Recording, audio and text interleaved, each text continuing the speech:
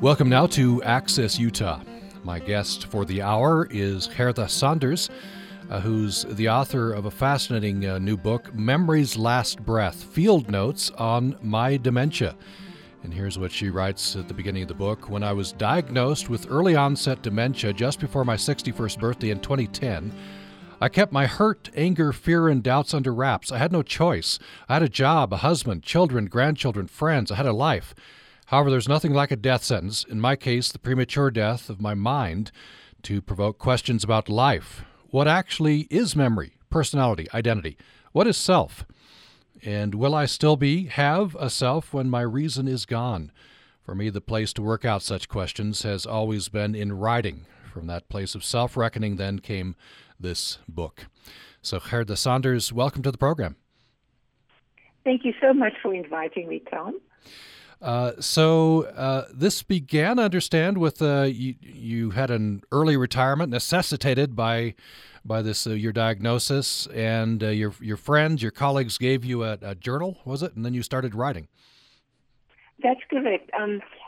When we had my retirement party, I used to teach at the University of Utah in the Gender Studies program, and so the Gender Studies faculty gave me a goodbye acknowledgement party, and they gave me a lovely leather-bound blank book of the kind that people use for journals. And I've never been a journal writer. I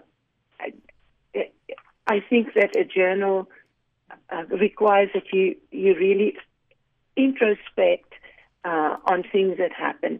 But for me, that journal became just more like a science notebook, and where I would just write down observations and events that happened. And since I've written before and thought that I would write more after retirement, I thought that I would save up these recollections and observations for in case I later might be able to expand more on them and put more of my personal thoughts and feelings and so on into the narrative. But the journal is just really mainly observation. Mm. And as you write in the book, no whining, wailing, or gnashing of teeth, just the facts. Were you able to do that? I don't know whether I'd be able to do that. I'd probably be whining, wailing, gnashing of teeth.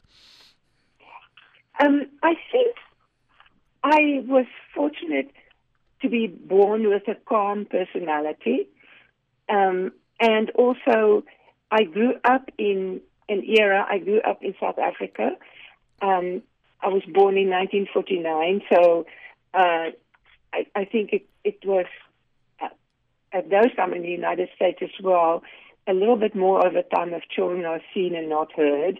But in South Africa, the whole culture was a little bit like that, and so I learned from early on to repress, and I use repress here in a very good way, because I think that that keeping some of your deepest feelings and difficulties inside and dealing with them at some time is preferable to living in the angst of those feelings that get away in everything else.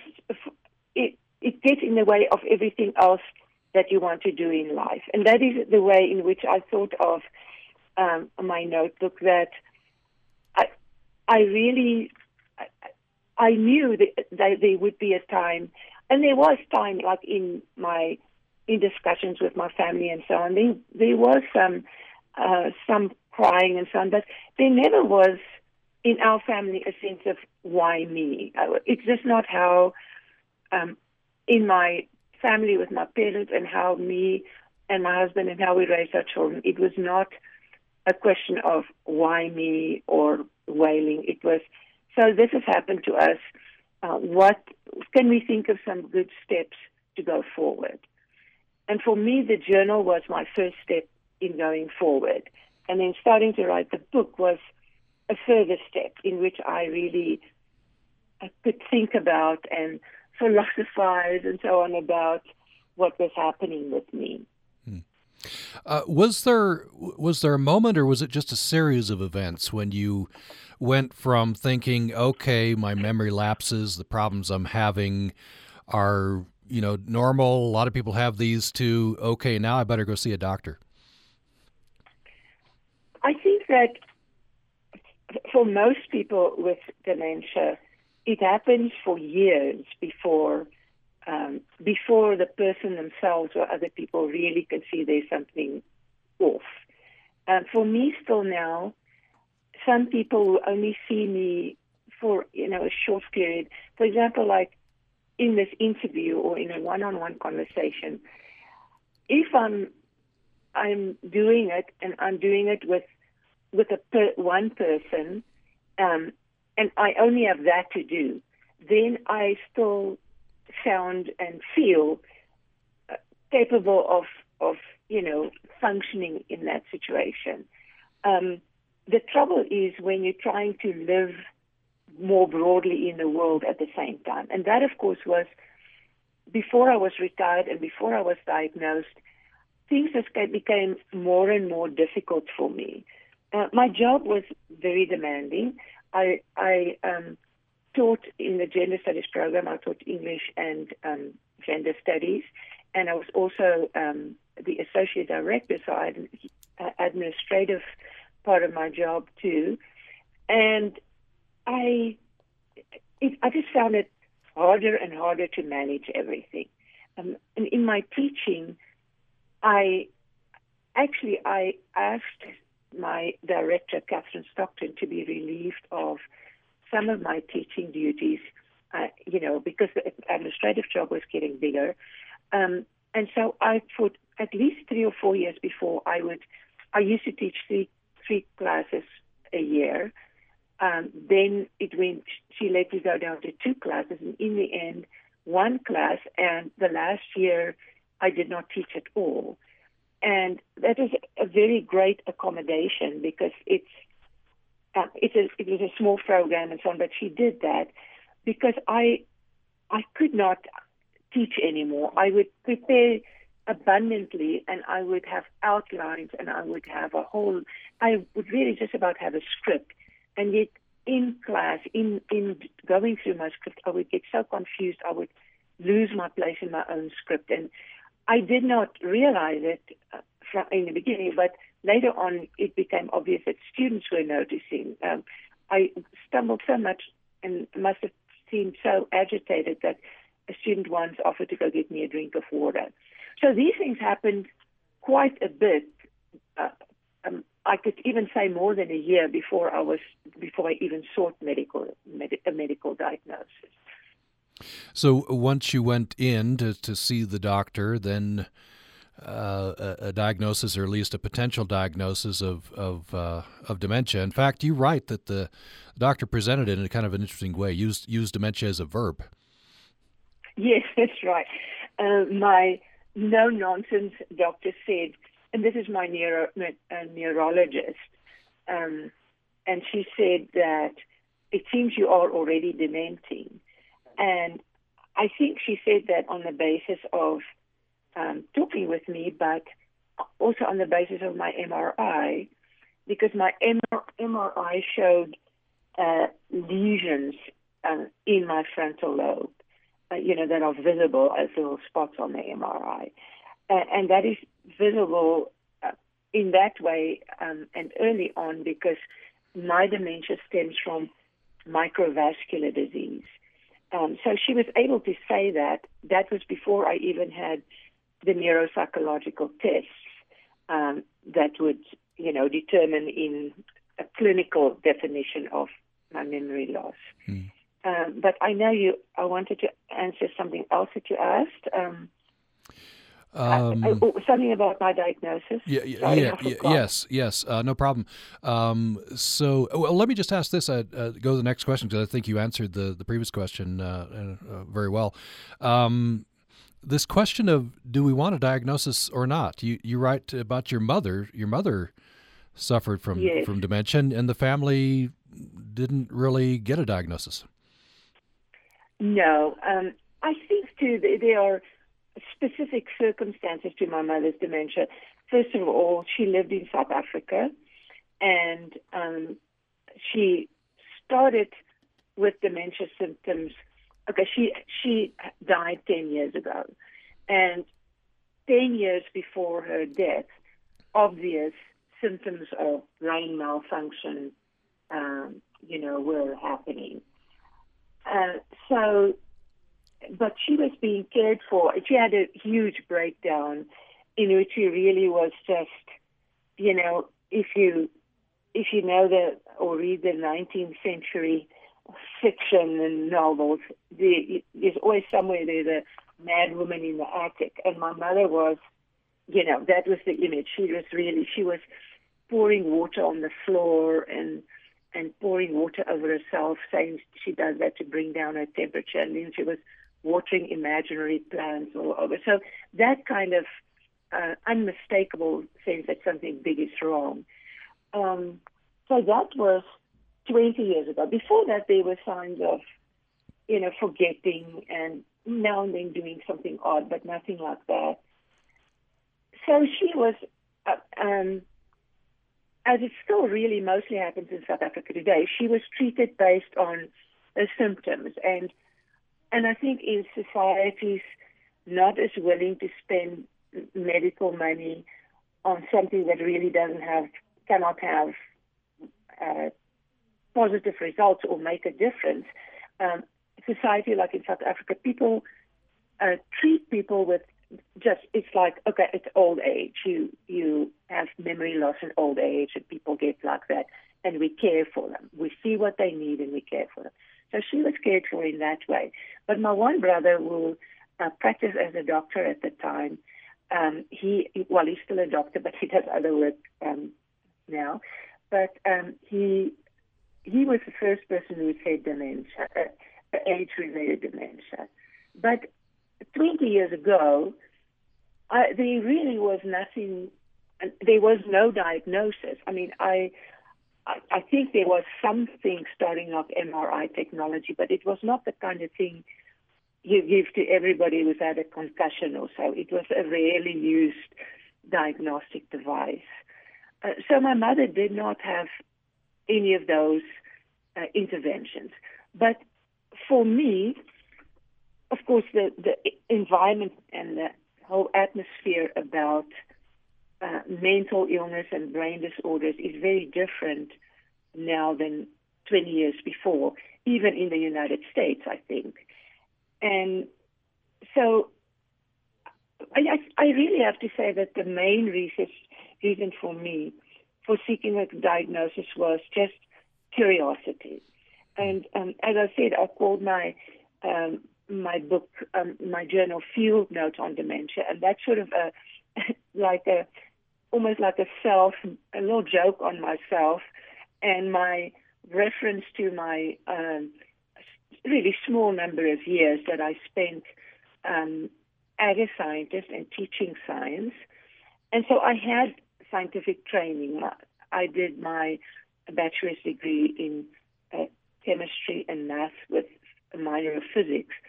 So I had that method in my head. And so it's just a little nod to that, and also a little bit of a pretension to call my book Field Notes on Dementia. But in any case, that same scientific notion that it's a good thing to know the measurable things about a phenomenon, if they can be measured. And so that is really, I think, my main reason for diagnosis. But it's also because when you lose your memory, or I used to be this very capable person who could just do everything at once and have my career and be a mother and, just have friends and have people over to meals. And I just couldn't do that anymore. Then you feel your sense of self eroding. And for me, the diagnosis would be, if it was something that could be measured on an image or so, then it lets me off the hook in a way. It's not, that I've undergone a character change and I now just am lazy or not trying hard enough. It was for me something that would also, in today's case, there might be a possible treatment. But as it turns out, my dementia, which is about microvascular dementia,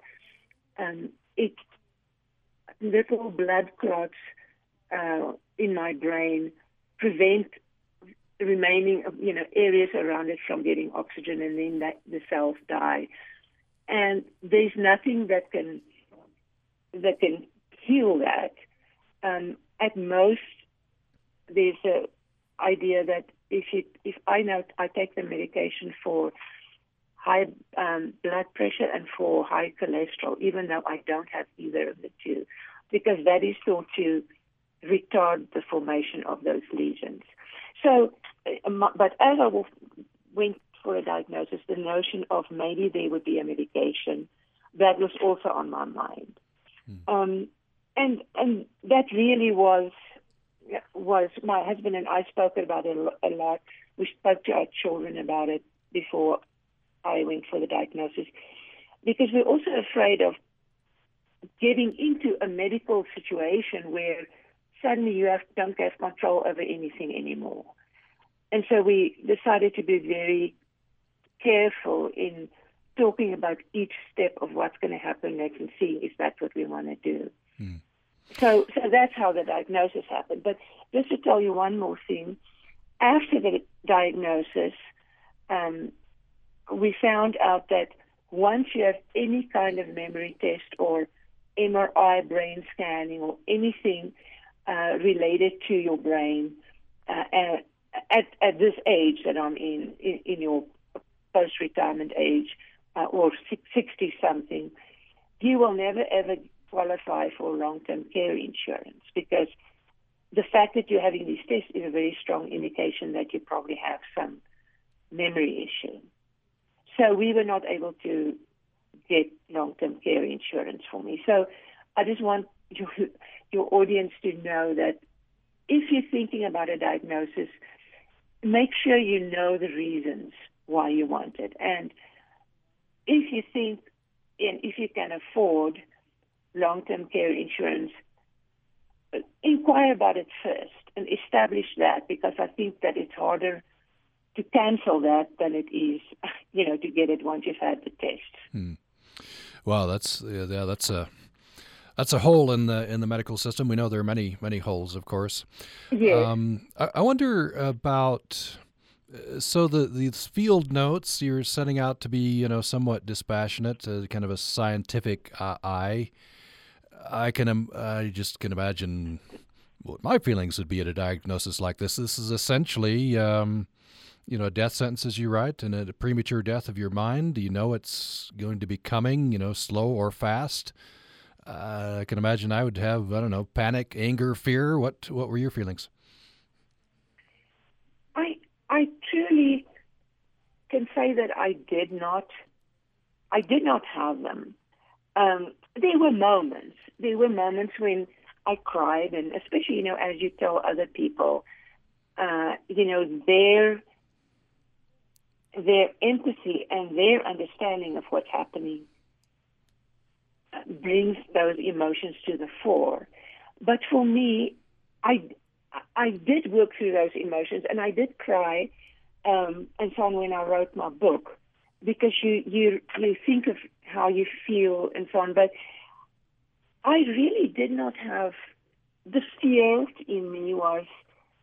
It was more a fear of not knowing. For me, once I knew, it really took the fear away from me. Because my kind of dementia is, like Alzheimer's as well, there's a pretty steady progression that so that you know that you don't have a lot of good brain time left. And for me, the logical response to that is not to wail about the brain time you're not going to have, but to use the brain time that you do have. So it puts an urgency on living in the present and, wanting to do the things that I know in 5 years I won't be able to do. And that's how it was for me from the beginning. And also the notion of anger, because it happened to me, is really, it's kind of I can't think of the word now. It's arrogant because, my very close friend just had a 5-year-old grandson die. Other people, lose their marriage or, go through something like that. And these things happen to people, I won't say randomly, but in ways that's not connected to how good a life they're living. And so for me, I don't have a religion, so I think of things that happen in the world more on a cosmic scale. And on a cosmic scale, our universe is random. Of course, human beings come into this universe with their brain and can make things happen unrandomly. But there is a huge, vast firmament and universe up to the ends of the universe where we don't have that control. And some of that non-control pushes into human life. So for me, that it would happen to me, it's not that someone picked me out or anything. I mean, I had it in my genes apparently because my mother had it. So, why would it be so surprising that I get it? And also, I happen to have had very good mileage with my brain in my life. I was born with a brain that functioned well. I was able to use my brain function to achieve many goals. And I have been so privileged. I mean, I have achieved more than people who work much harder than me under much more difficult circumstances. So if now something happens to me, it really would be arrogant to be angry about it. Let's take a break, and when we come back, more with Gerda Saunders, who is author of a new book, a very important new book called Memory's Last Breath, Field Notes on My Dementia. More following this break.